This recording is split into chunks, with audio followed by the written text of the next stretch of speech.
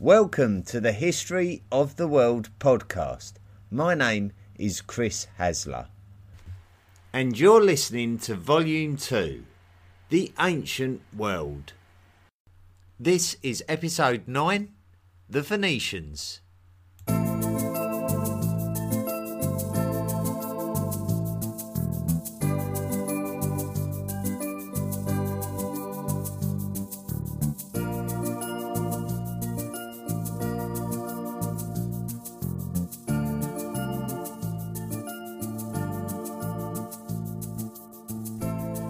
To introduce our story this week, we need to go back to the late Bronze Age collapse. Now, we are aware that many of the empires of the Near East suffered during the 10th century BCE. Some historians like to apportion some of the blame for this on sea peoples, because sea peoples are the collective name for those invaders of these mighty empires, particularly Egypt. New kingdoms emerged, not least of all on the Mediterranean coasts, and some of them, such as the Philistines, had cultural connections with older cultures such as the Mycenaeans, which suggest some kind of displacement of peoples going on. When it comes to pinpointing the origins of the Phoenicians, there isn't really much to go on. We are not really sure exactly who they are, and we are not really sure if they have one origin. The land of the Phoenicians before the late Bronze Age collapse was predominantly run by the Egyptians.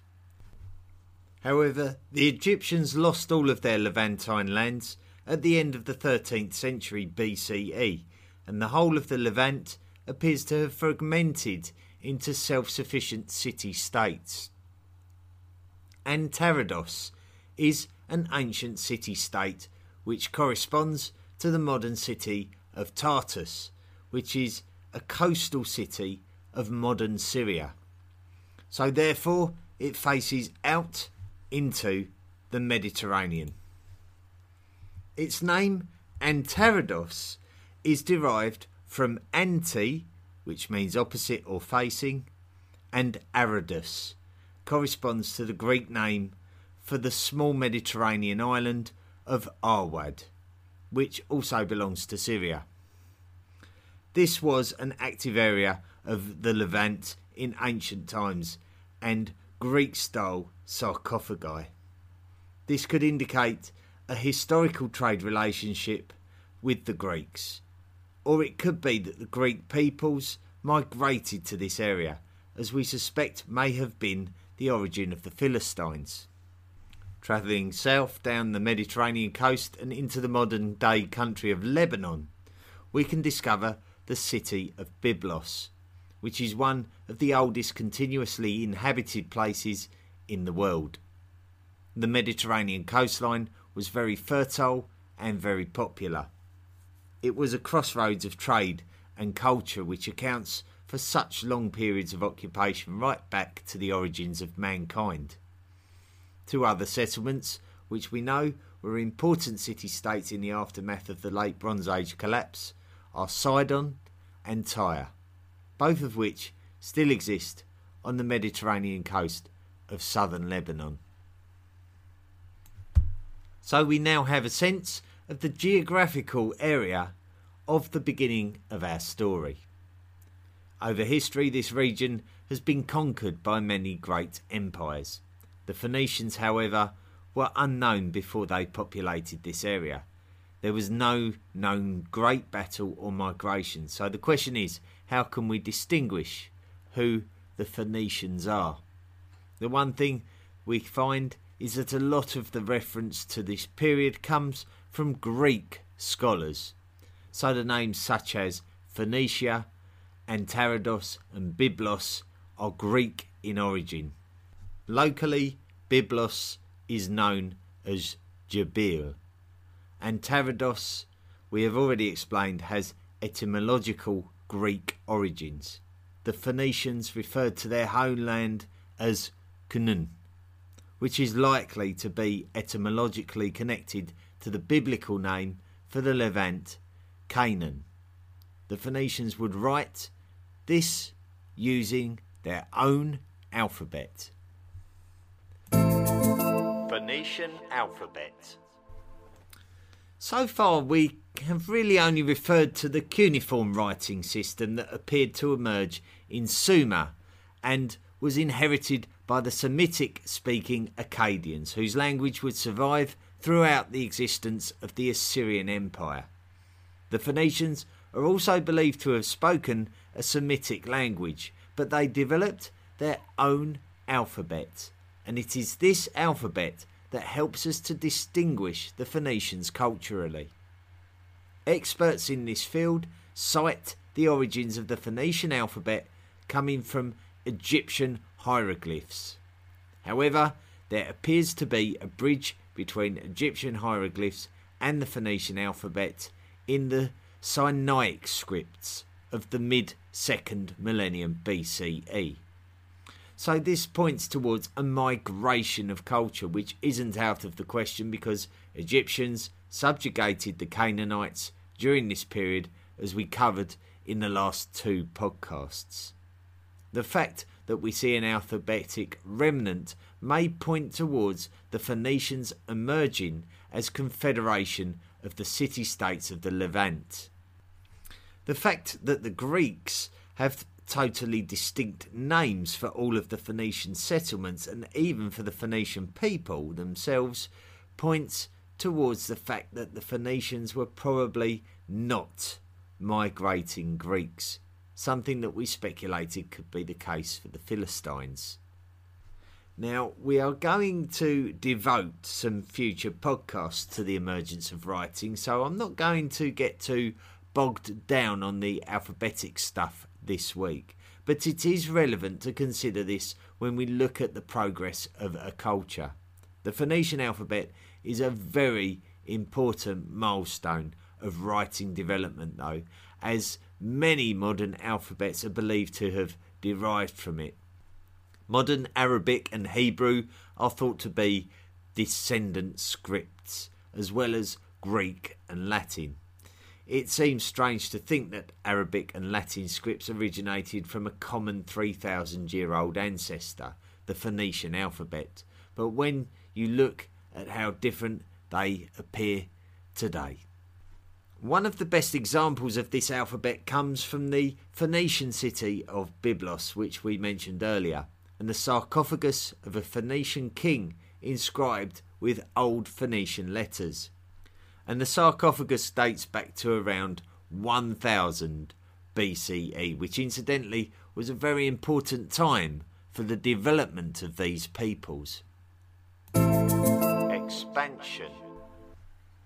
Certainly the Phoenicians had a relevant relationship with the island of Cyprus quite early on. Cyprus does appear to have always been an interesting island. Right back to the Neolithic, where there is evidence of early Neolithic societies travelling across the waters, Cyprus must have always been rich in resource, not least of all copper, and it must have been a very familiar place to all of the trading cultures and peoples over the thousands of years leading up to this point. So despite being an island, it was very much in touch with the Neolithic culture, with agriculture and farming becoming the standard way of life. Large settlements emerged during the early Bronze Age, and the Mycenaean Greeks in particular showed an interest in developing trade settlements on the island. We did establish that there was a Hittite invasion in around 1200 BCE, but soon after this, the Mycenaean and Hittite empires weakened and disappeared during the late Bronze Age collapse. Although historians have traditionally suggested that it was the 8th century BCE that the Phoenicians significantly settled Cyprus, there is evidence of a connection to Canaanite culture, particularly with burial sites which date back 200 to 300 years previous. However, there is still a strong Greek presence. It is through their contact with Greeks that we get the name Phoenicia.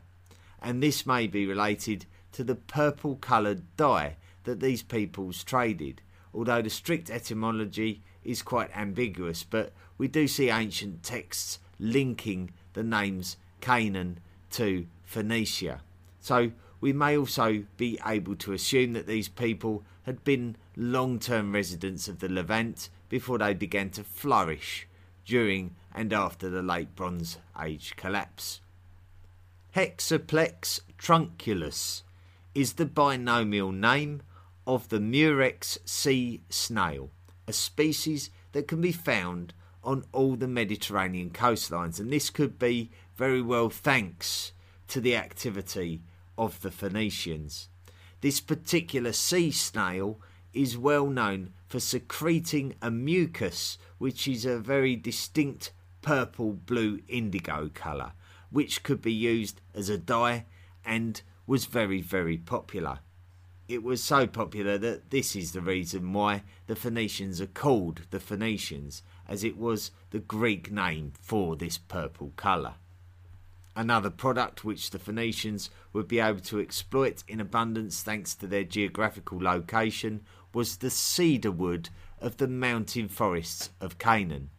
It would be these cedar woods that would become the source of their shipbuilding material, and the Phoenicians would become expert shipbuilders. Their aim was to trade, and the Mediterranean Sea, which must have been like the waters of possibilities extending far out from the shores of their lands, would become their pathway to fortune. However, they certainly were not the only peoples looking to build trade networks throughout the lands of the Mediterranean, and as such they would need to be able to build a variety of ships. Some would be small multi-oared rowing boats, whereas others would be warships armed with defensive shields to help stave off any aggression from rival seafaring traders. The Phoenicians would basically have pole position, be at the point where the Near East empires meet the Mediterranean trading seamen. The key to the success of the Phoenicians was their ability to manufacture and trade. Fabrics coloured in the attractive murex purple and cedar wood from the mountain forests would have been loaded onto the large Phoenician boats, ready to be sold to anyone who would be attracted. The Mediterranean trade rivals of the Phoenicians were the Greeks, and both sets of peoples were looking to explore the riches of the varying Mediterranean coasts to find goods which could be passed on at a price. However, it does appear that although the two peoples were trade rivals, there was also a trade interest between the two. The purple fabrics, which earned the Phoenicians their Greek name, and the cedar wood were exchanged for Greek ceramic ware, such as pots and vases. This was not all, however, and the Greeks would also trade bronzes that were from Magna Graecia. Magna Graecia was the name of the southernmost tip of the Italian peninsula and the accompanying Sicilian island that we are familiar with today. Also, being the masters of the sea, it is not surprising to find Greek peoples on the Italian peninsula, especially as the Greeks were looking to increase their trading influence throughout the Mediterranean. The Phoenicians were able to acquire these bronzes and move on to other coastal places. Not far from Magna Graecia is an African coastline, as the Mediterranean narrows at its centre. It would be here that the Phoenicians would do something very significant in the year 814 BCE. Trade. The Phoenicians would land on the North African coastline and created a trade post on the coast, which became a rapidly growing settlement. There would have been some annoyed, displaced North African Berbers to contend with, who would have taken exception to these foreigners settling their indigenous lands. However, the Phoenicians were successful in achieving this, and the settlement of Carthage was born in what would become the Tunis Governorate of the modern country of Tunisia. In fact, with all the wares that the Phoenicians brought to the African lands, it may have been enough to appease many of the indigenous Berbers. They may have done this with the beautiful Phoenician purple cloths, metals from the lands of the East Mediterranean, and quality cedar wood from the Lebanon mountains. They would have been carrying ceramics that had been traded with the expert Greeks, who would have been one of the first peoples that the Phoenicians had a most very likely historical trade relationship with, both across land and sea.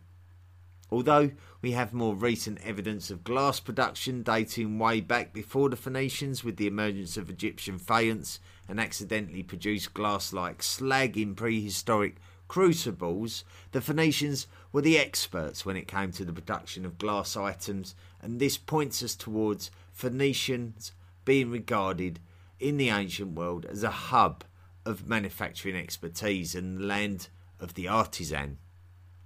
Herodotus is an ancient Greek who lived in the 5th century BCE and has been retrospectively called the father of history. He is well known for his extensive historical narratives that we can refer to, and his work for clues about what has been going on in ancient times. Herodotus refers to a geographical place called the Pillars of Hercules, and this is used to reference the raised lands of Morocco and Gibraltar, which sit either side of the Strait of Gibraltar and represent a gateway from the familiarity of the Mediterranean Sea and the mysterious waters of the end of the world, which we call the Atlantic Ocean.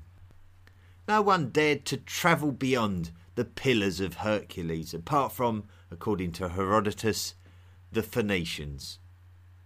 The Phoenicians would find the luxury of gold along the Atlantic coastline of West Africa, and would have had plenty in terms of ceramics and glass, jewellery and trinkets, wood and cloths that would have encouraged the West Africans to trade their gold. They were also able to acquire tin from the coasts of the British Isles, and with those same trade abilities.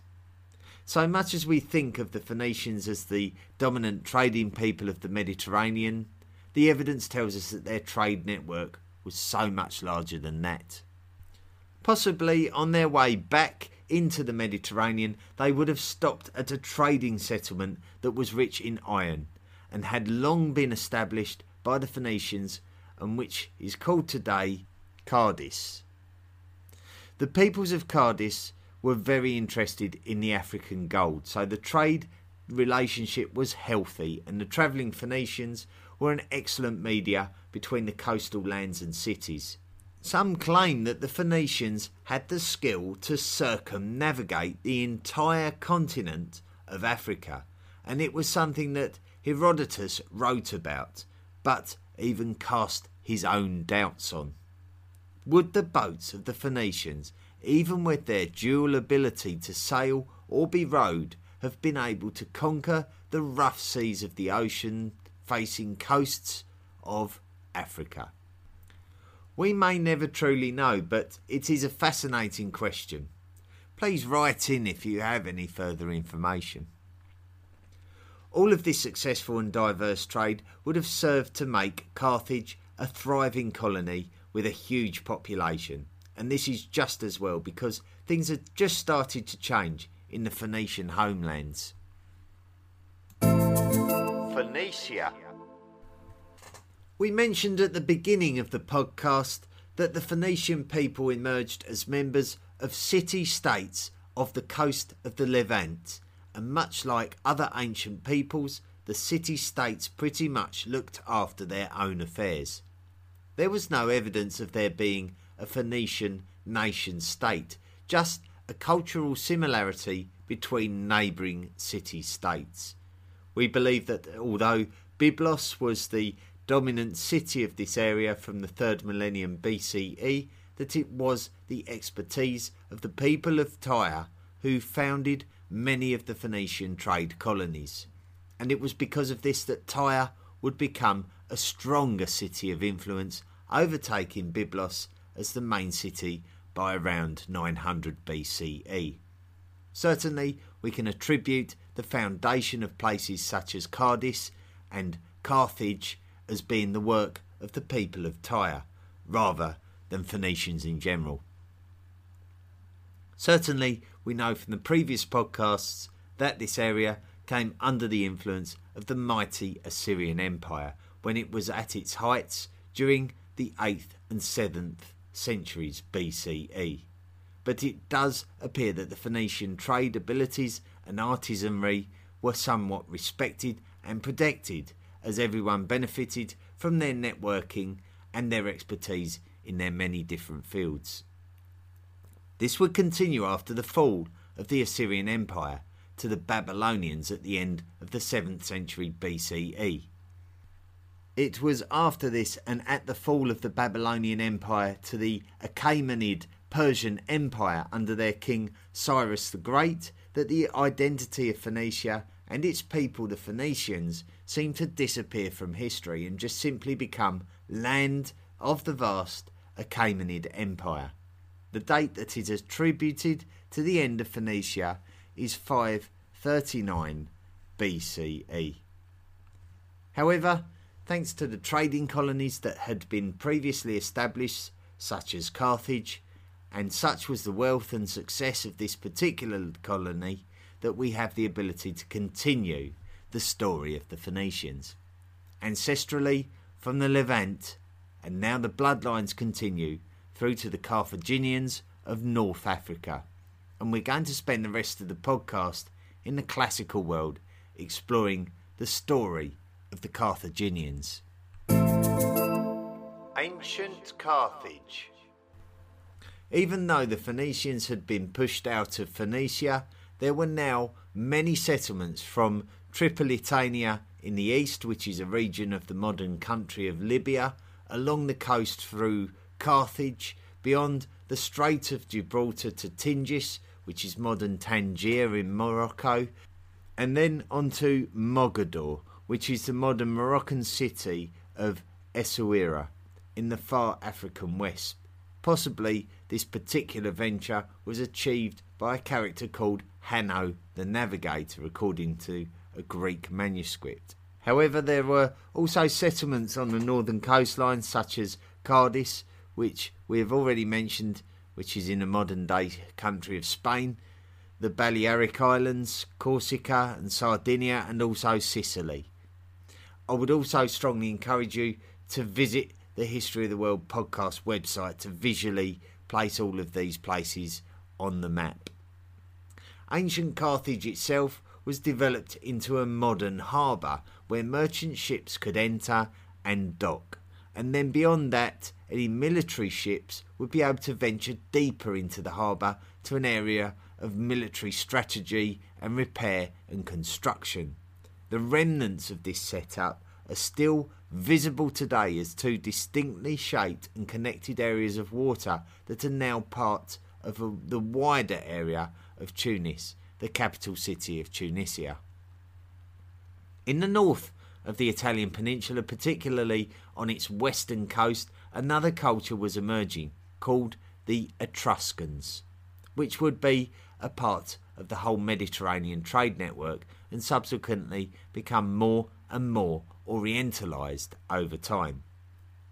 When we say orientalised, we mean that it was influenced by the wealth of the East, particularly the cultures of the Near East, and this process was undoubtedly being moved forward by the trading Phoenicians and the trading Greeks. Much like the Phoenicians and many other civilizations, the Greeks were just a confederation of city-states who confederated only when it suited them.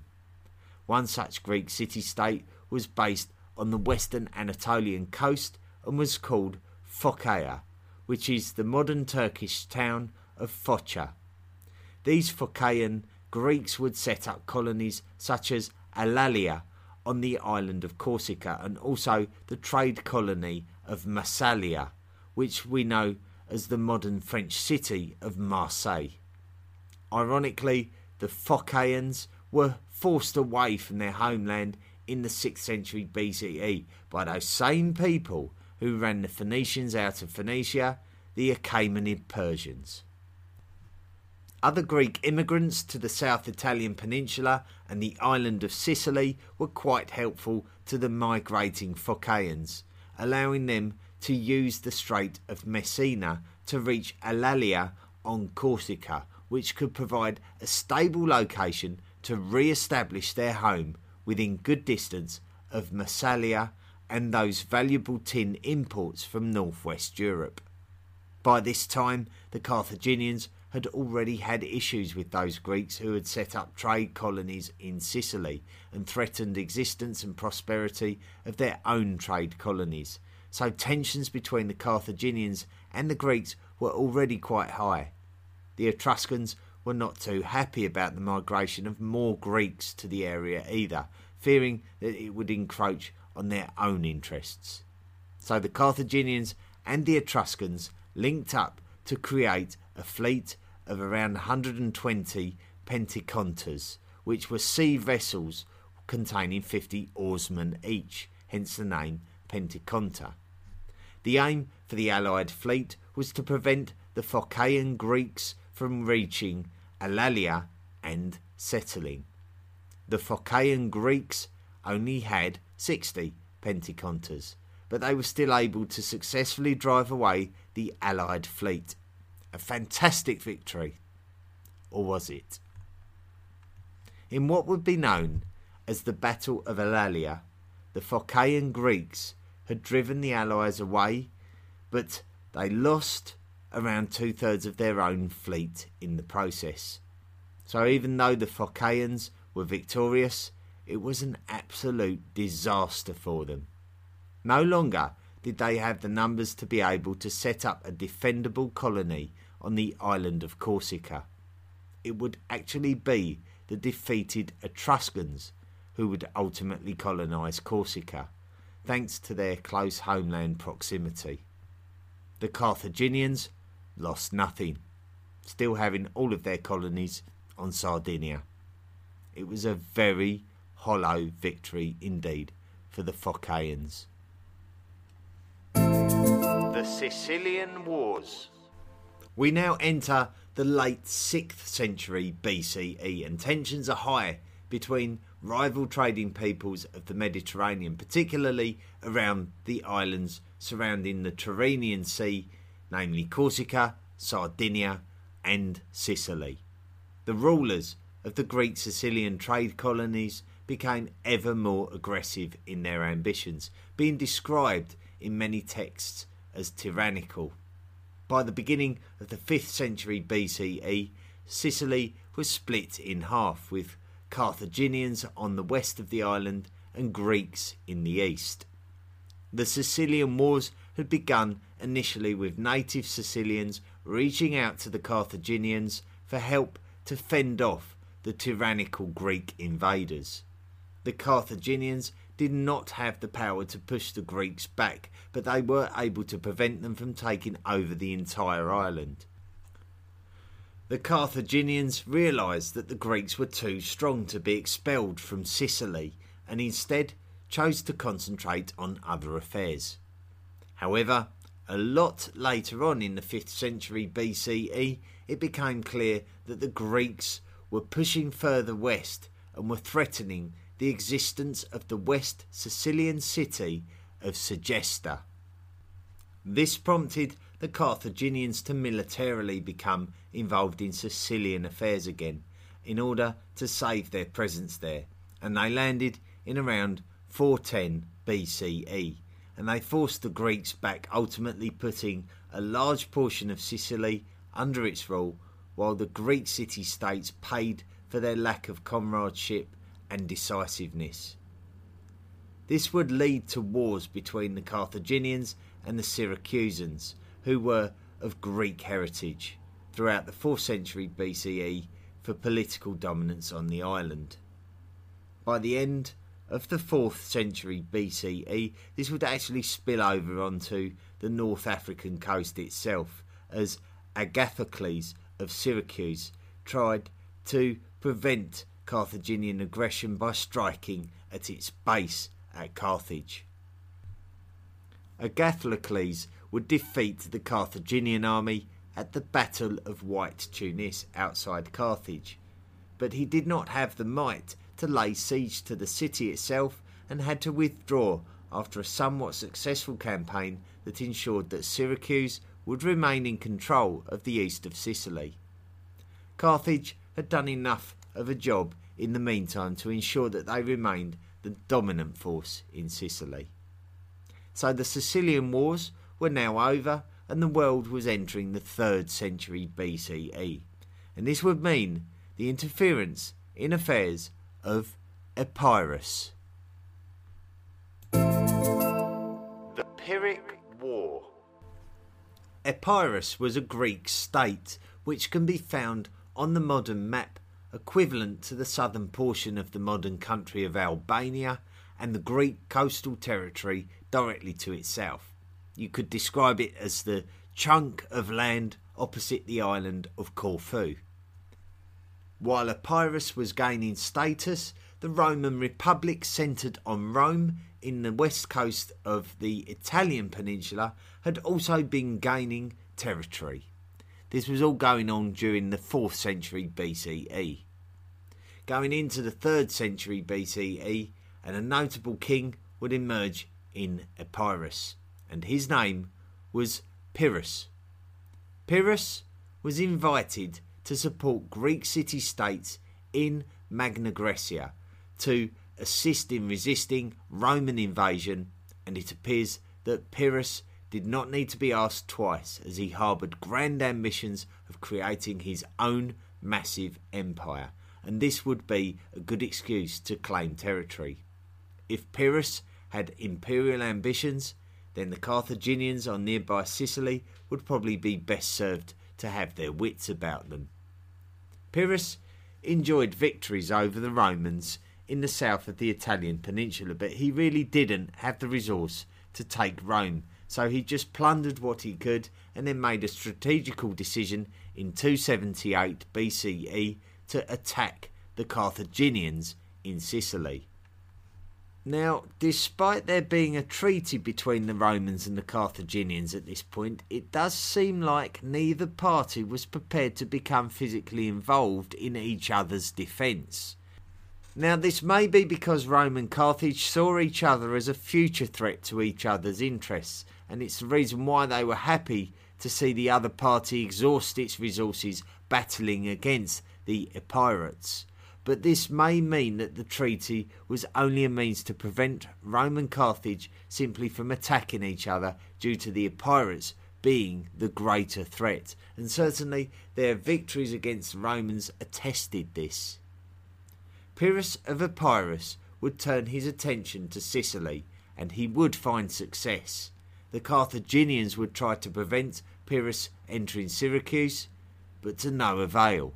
Pyrrhus would occupy Syracuse, and the Carthaginians would flee. The Carthaginians began to lose ground and support, and Pyrrhus would press on, pushing the Carthaginians deeper and deeper back towards the west of Sicily. The Carthaginians would ultimately want to negotiate terms with Pyrrhus to prevent further losses, but Pyrrhus's ambition meant that he would settle for nothing short of Carthaginian expulsion from Sicily, and he would decide that the best way to achieve this long-term goal would be to prepare for an invasion of Carthage itself. However, Pyrrhus's despotic attitude towards the Sicilians caused many to revolt against him, and Pyrrhus decided that rather than pursue the ultimate defeat of the Carthaginians, that his energy would be better spent trying to defeat the Romans again. So he left Sicily and went back to the Italian peninsula. Pyrrhus would never return to Sicily. The Romans would ultimately defeat Pyrrhus at the Battle of Beneventum in 275 BCE, and Pyrrhus would ultimately flee Italy and return back to Epirus. The Pyrrhic War was over, but it has left a kind of legacy that comes down to us in modern language. we talk of Pyrrhic victories, which are victories that come at such a high cost that they might as well be defeats. This refers directly to Pyrrhus's victories during the Pyrrhic Wars, because ultimately, despite all of these fantastic victories over the Romans and the Carthaginians, Pyrrhus returned to Epirus with less than he came with. The victories were ultimately fruitless, as he lost too much of his forces to be able to capitalise in any way whatsoever. In fact, the Romans would now be in control of the entire south of the Italian peninsula, something that had not been the case previously. This was now a new problem for the Carthaginians of Sicily, as the Romans would now be likely to turn their attention to the potential conquest of Sicilian cities. The Sicilian city of Messana was the closest city to the Italian mainland, and it had been officially ceded to the Carthaginians way back in the 4th century BCE. However, Mamertine peoples had been unofficially occupying the city, and now that the Carthaginians were interested in pushing the Mamertines out, the Mamertines appealed to the Romans for help, and this would be the catalyst for the conflict between the Romans and the Carthaginians. It was in the year 264 BCE that the conflict between the Romans and the Carthaginians would begin, and we call these conflicts the Punic Wars. The word Punic comes from the Latin word Punicus, which is derived from the Greek word Phoenician. So the origins of the Carthaginians as Phoenicians comes down to us in the name of the Romans' wars against these peoples. What happened in the Punic Wars? Well, that is far too interesting to just put onto the end of a podcast. Therefore, we will devote a couple of episodes to the Punic Wars sometime during Volume 3. As for this podcast, we have covered an area of great historical significance in the last couple of podcasts when it comes to religion. So we are going to look more closely at the religious aspects of Canaan and Phoenicia in episode 10, before we attempt to summarise the ancient Near East in episode 11, before we take our first closer look at ancient Egypt, starting from episode 12. Thank you very much for listening into this week's podcast, and we're now motoring along nicely in the ancient world, so really starting to build up a good library of podcasts. I've had some contact this week, some people have sent me some emails. Colin Milburn has put, hey Chris, well done on the podcast. I very much enjoy listening. I started listening to history podcasts a short while ago, interested in the events leading up to World War I. We all know about the assassination that sparked it, but what about the lead up to that and the lead up to that and so on? So I searched for a podcast that would encompass man's journey from the very start. Your podcast delivers this wonderfully. Your hard work, research and delivery is very much appreciated. And Colin then goes on to talk about how it's hard to visualise timelines. So he uses a fine example, something I've heard of before. It's like trying to visualise 2 million of anything. So if you've got 2 million marbles, what on earth does it look like? He's trying to say, how on earth can you visualise 2 million years ago? But what he's done is rather cleverly sent me a link to some timelines. So they're Finn Siver Nielsen's timelines, and they're quite wonderful. If you get the opportunity to go onto the social media pages, I've posted links to them on there on Facebook and on Twitter. So if you get the chance to look at those timelines, that can act very much like the maps do on the website blog, that they do help to illustrate in your mind's eye the periods of times that we're talking about, and the kind of scope and that kind of thing. It's very hard to visualise, but these timelines do help. So thank you ever so much, Colin. It's a very good resource that you've sent in. Well, another thing that Colin sent in, another one of his replies. So we did have a bit of an email exchange, and one of the things that he sent to me, he said, "I'm sure you've got your hands full, but I'd love to know when humans and other humanoids began smoking. More properly asked, what early evidence there is. There are times in history where it's so popular and a form of important socialising. I find it a bit fascinating. Yeah.